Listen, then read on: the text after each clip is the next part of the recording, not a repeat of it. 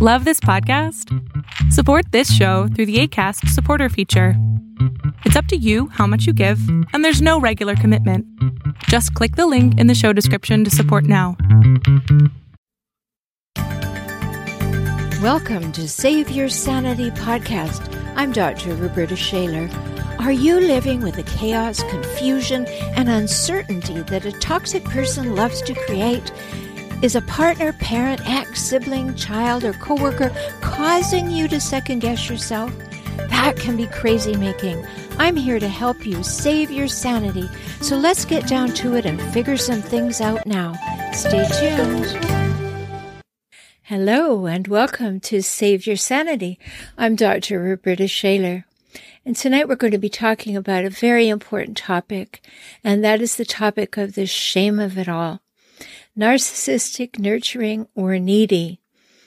And there are different responses to shame. It's important for us to recognize them within ourselves, and it helps us understand other people.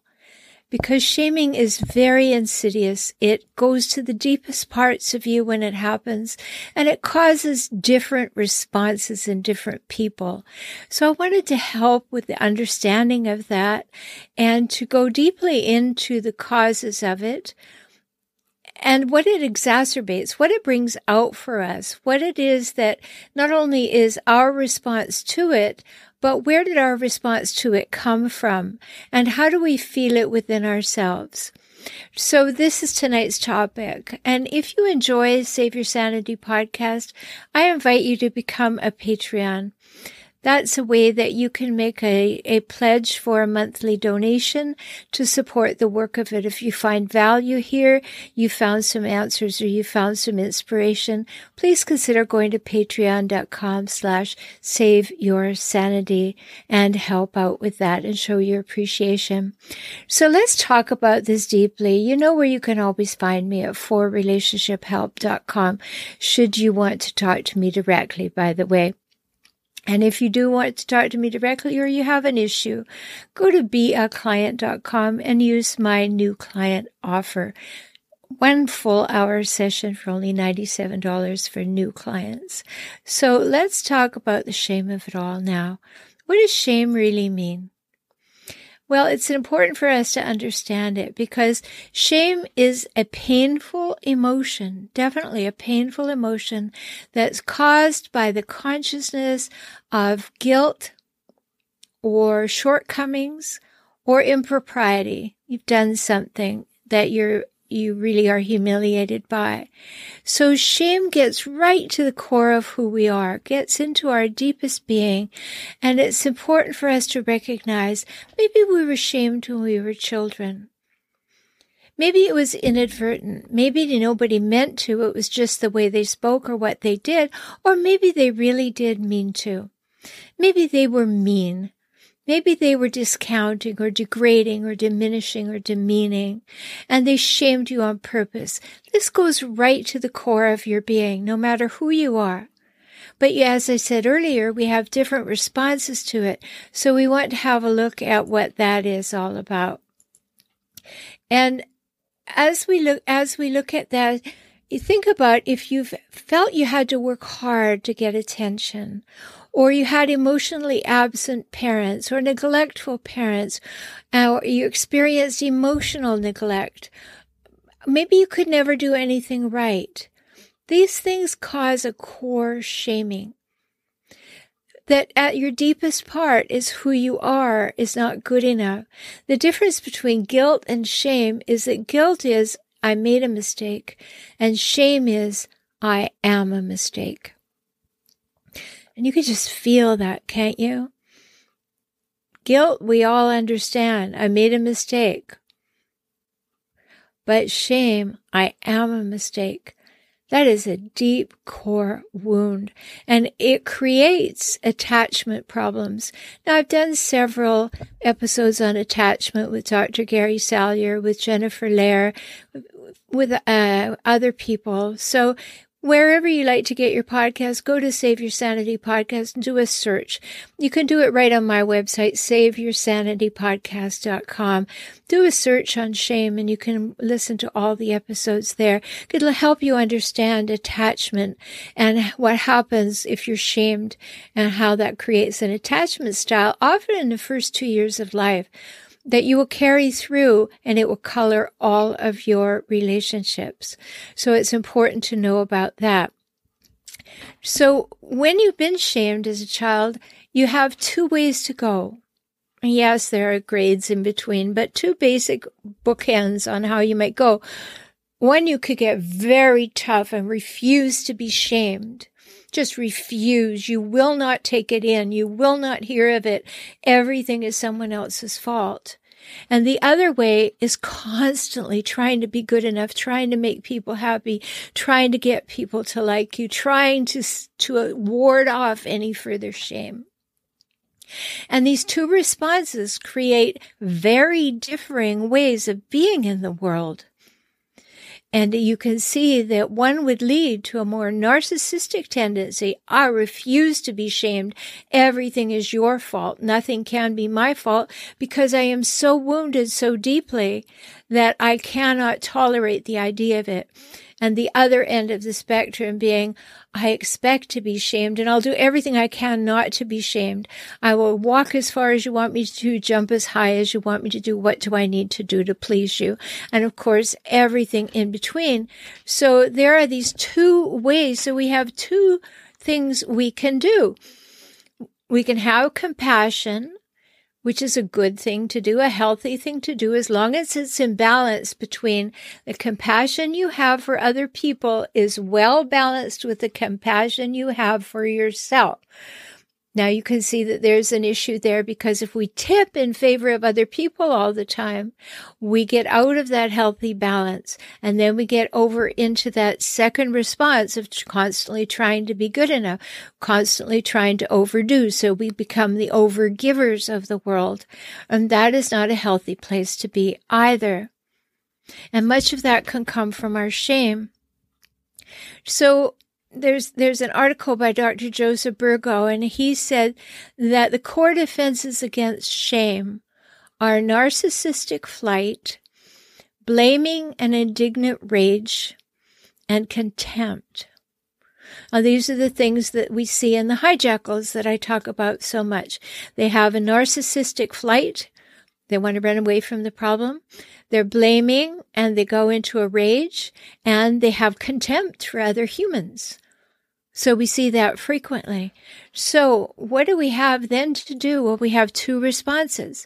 Because if we're deeply shamed and that becomes a narcissistic thing that we're looking always for validation and for admiration and someone to fill our cup, well, that'll never work because it's an unfillable hole. You didn't create that hole and you can't fill it for somebody else. So deeply shamed people then can either go in the direction, respond by looking for validation and adoration and going in the narcissistic direction, or they can go in the needy direction, the needing the approval of others, being more codependently minded, and they become what I call hijackal bait. They're the very people that hijackals like to look for because they know that they will do what they want them to do and they can be demanding and the needier person will try to do all that. Now, who's in the middle? There's a big question there. So let's just talk about that. Who's in the middle are nurturers, healthy nurturers who think that there's going to be equality, reciprocity, and mutuality in the relationship, like I talk about in episode 115.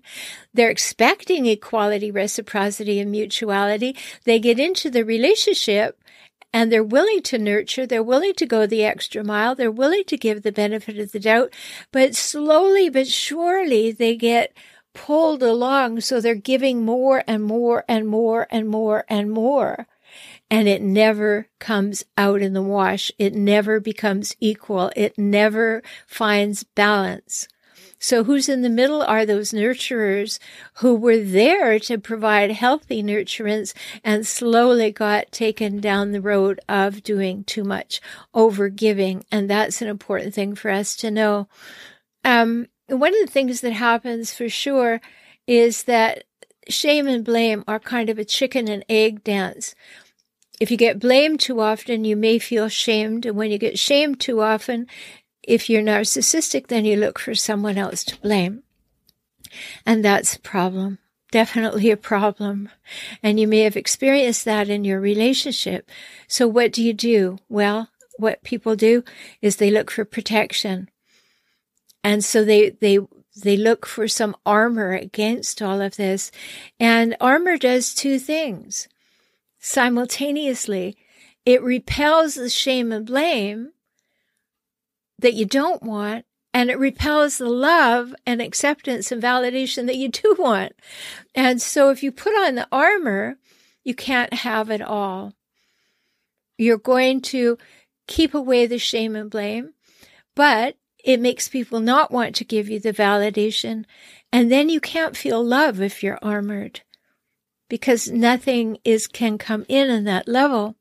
So which protection wins? I looked at the Oxford Languages Dictionary, and it defined armored as covered with a metal tough layer as a defense against attack.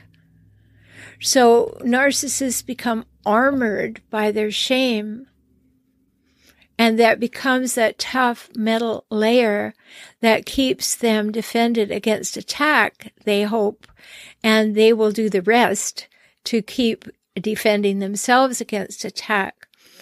Now, in the DSM-5, it was talking about, and that's, of course, where we find the ways that we diagnose particular patterns of behavior, but it defines narcissism as a pervasive pattern of grandiosity with a need for admiration and a lack of empathy.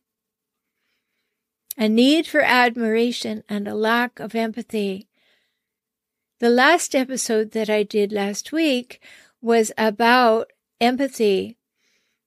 Are narcissistic folks incapable or unwilling to express empathy? And that's important for us to understand too. So I invite you to listen to that. I think it was episode 168. So you could find that if you want to learn more about it. Now, narcissism is shame-based, and it's important for us to know. So we can become, when we are shamed, we can become armored, which is the narcissistic tendency, or we can become more breakable, which is the needy tendency.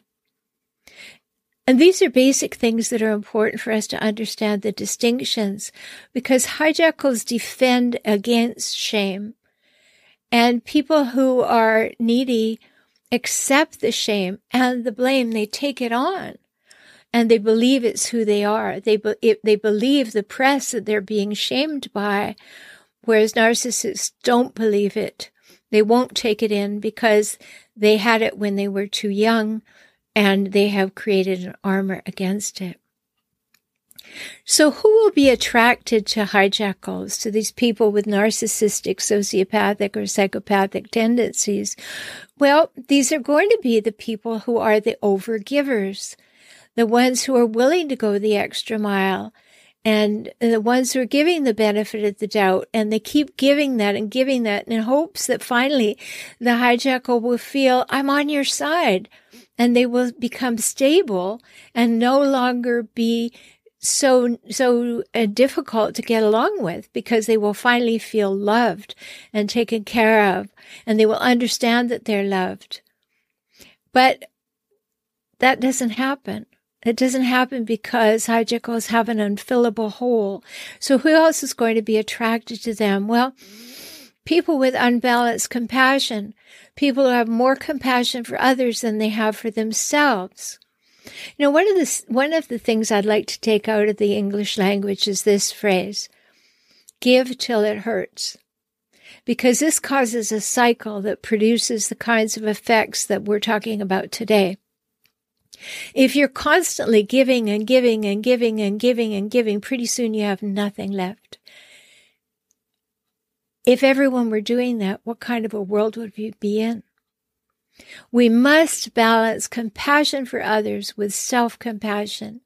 Then we always have our cup full and we have something to give from. We're not depleting ourselves. And that's very important. That's what balance is all about. So who else is attracted to hijackals? People who strive to nurture. They live for nurturing. They live for helping. They live for taking care of people. And they think that it will ingratiate them to the people. Or maybe they don't even hope for that. They are just overgivers, ready for love. And unfortunately, some people who are attracted to hijackals, of course, we're not talking about the love bombing phase when hijackals are absolutely wonderful and they give you everything they've got, you think, and they do and say everything perfectly and they seem to know you inside and out.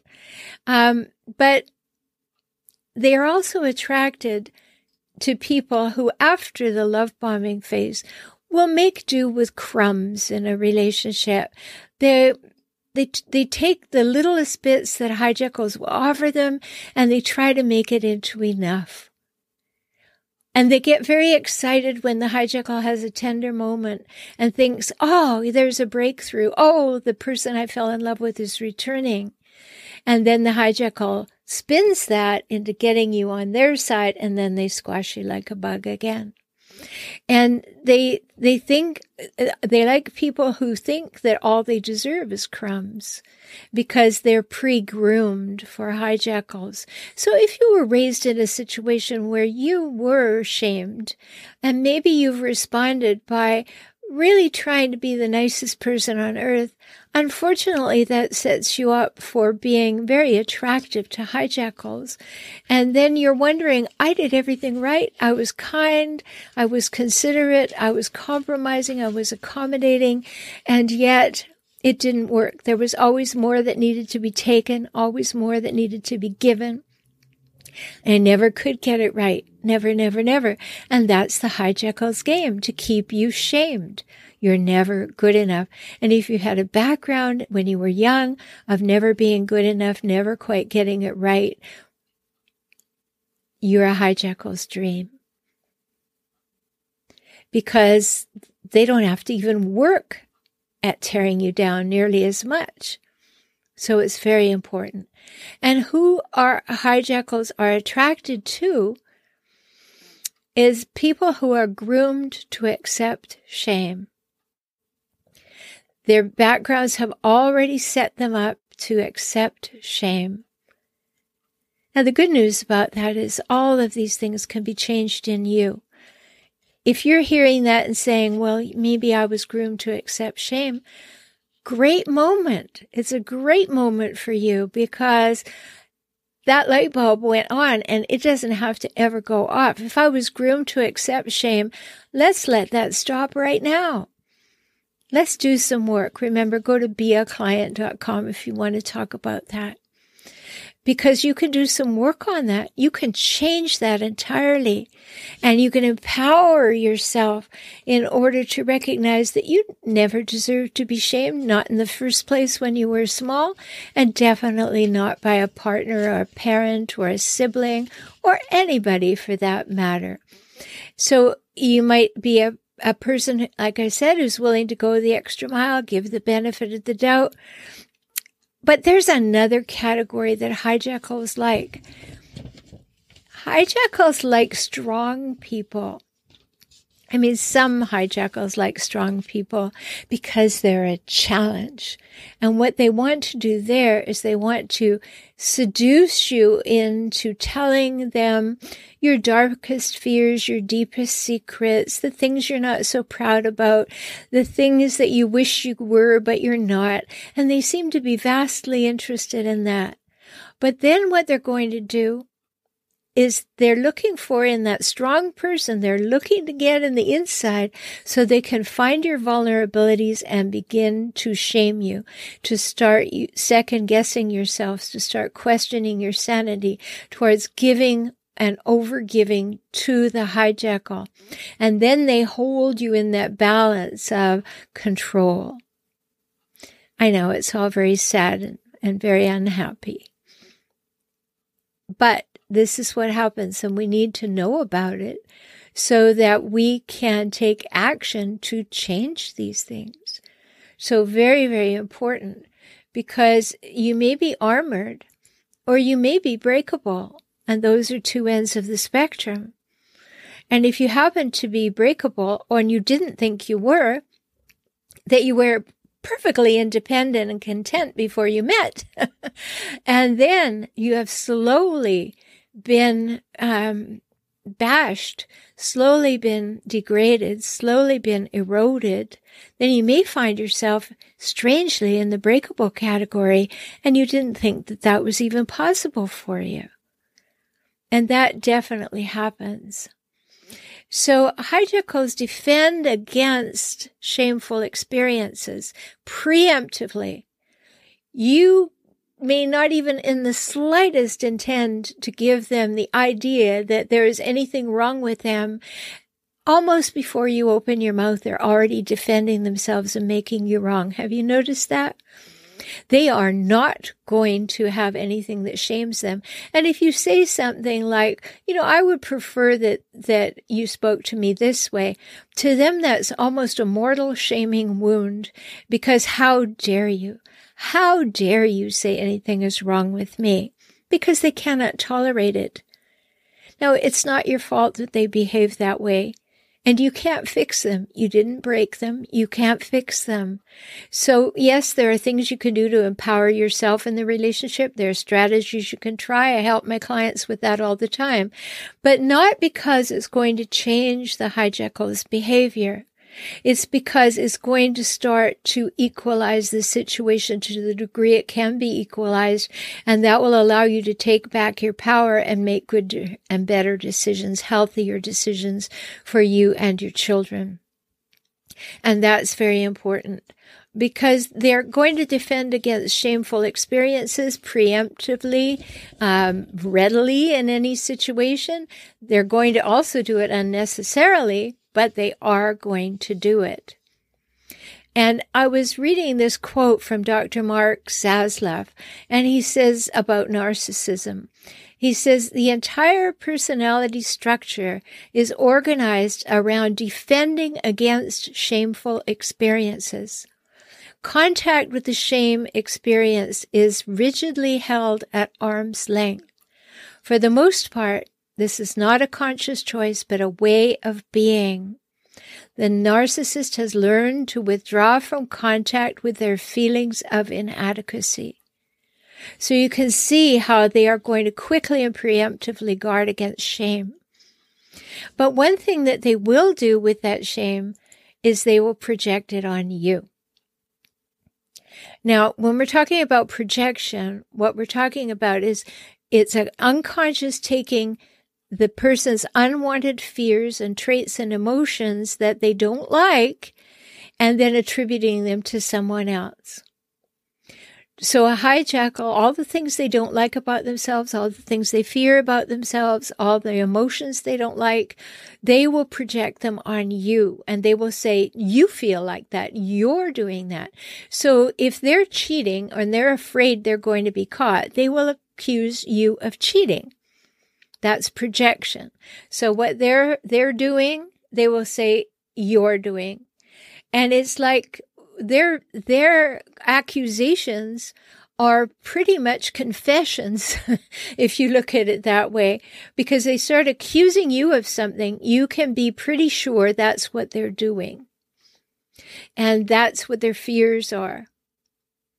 So you can look at it as when they project and tell you this is what you think, or this is what you feel, or this is what you're doing. It is a projection of what they are doing. And it's important to recognize that, because then you can come to balance and you're thinking about it more quickly, because you won't take it on like, oh my goodness, you just told me what you're most afraid of, and you told me I'm afraid of it. Or you told me what you're doing, and you told me I'm doing it. And then you can start to see how that works out. And so you don't take it on. You don't get shamed by it. You don't get concerned by it. You just observe it. And that's really important. So understanding how the hijackal shame of armor can help you understand what you're blamed and shamed for by them.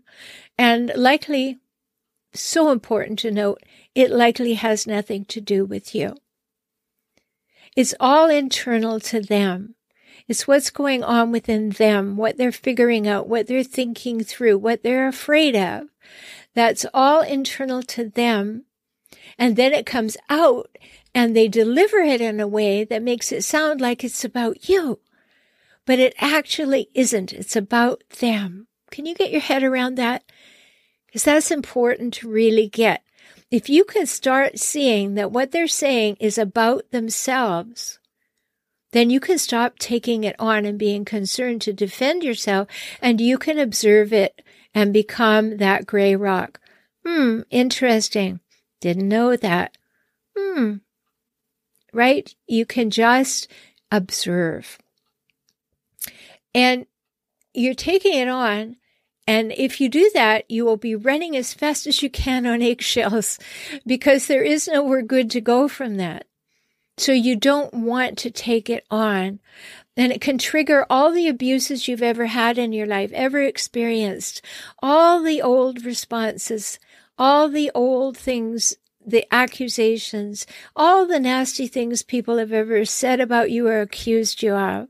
You know, if you come from a hijackal family and then you find yourself in a hijackal romantic relationship, it's because it's so familiar.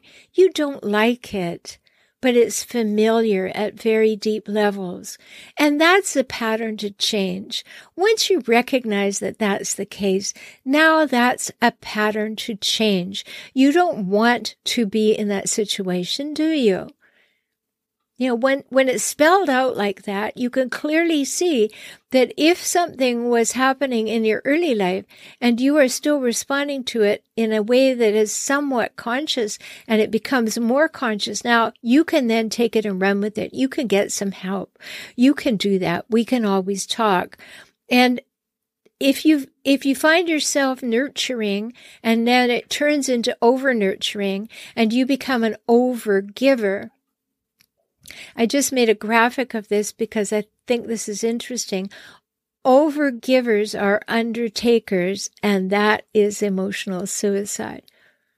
And it's really important for you to notice. So if you've become an overgiver because you're a good person and you keep going the extra mile, and the person never changes, never reciprocates, never moves back to somewhere equal, notice that. Notice that and say, this is not okay with me. I am not going to chase after something that is not coming my way any longer. I'm going to empower myself not to do that anymore. And I am not going to run after this looking for breadcrumbs. You know, just a crumb from your table, sir, will be enough. Or just give me a little attention, ma'am, and it'll be enough. No, you want to be in an equal, reciprocal, mutual relationship. That's what you deserve. That's what everyone deserves. And if someone is unwilling or unable to give it to you, notice that. You can have compassion for it, but don't enable it any longer. Don't condone that behavior any longer. See it for what it is. And then start making some healthy decisions for yourself. Because hijackals can turn nurturers into needy people. If you were in the beginning just trying to help them, just trying to love them, just trying to nurture and lead them, try to assure them, reassure them, encourage them, after a while you're saying, well, give me something back, give me something back, give me something back, and you keep giving it, and now you become needy.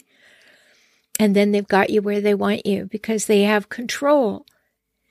And nobody likes to be controlled. Nobody wants to be controlled by another person. You know that. You don't like it. I don't like it. Nobody wants that. You want to be in an equitable, reciprocal, mutual relationship. And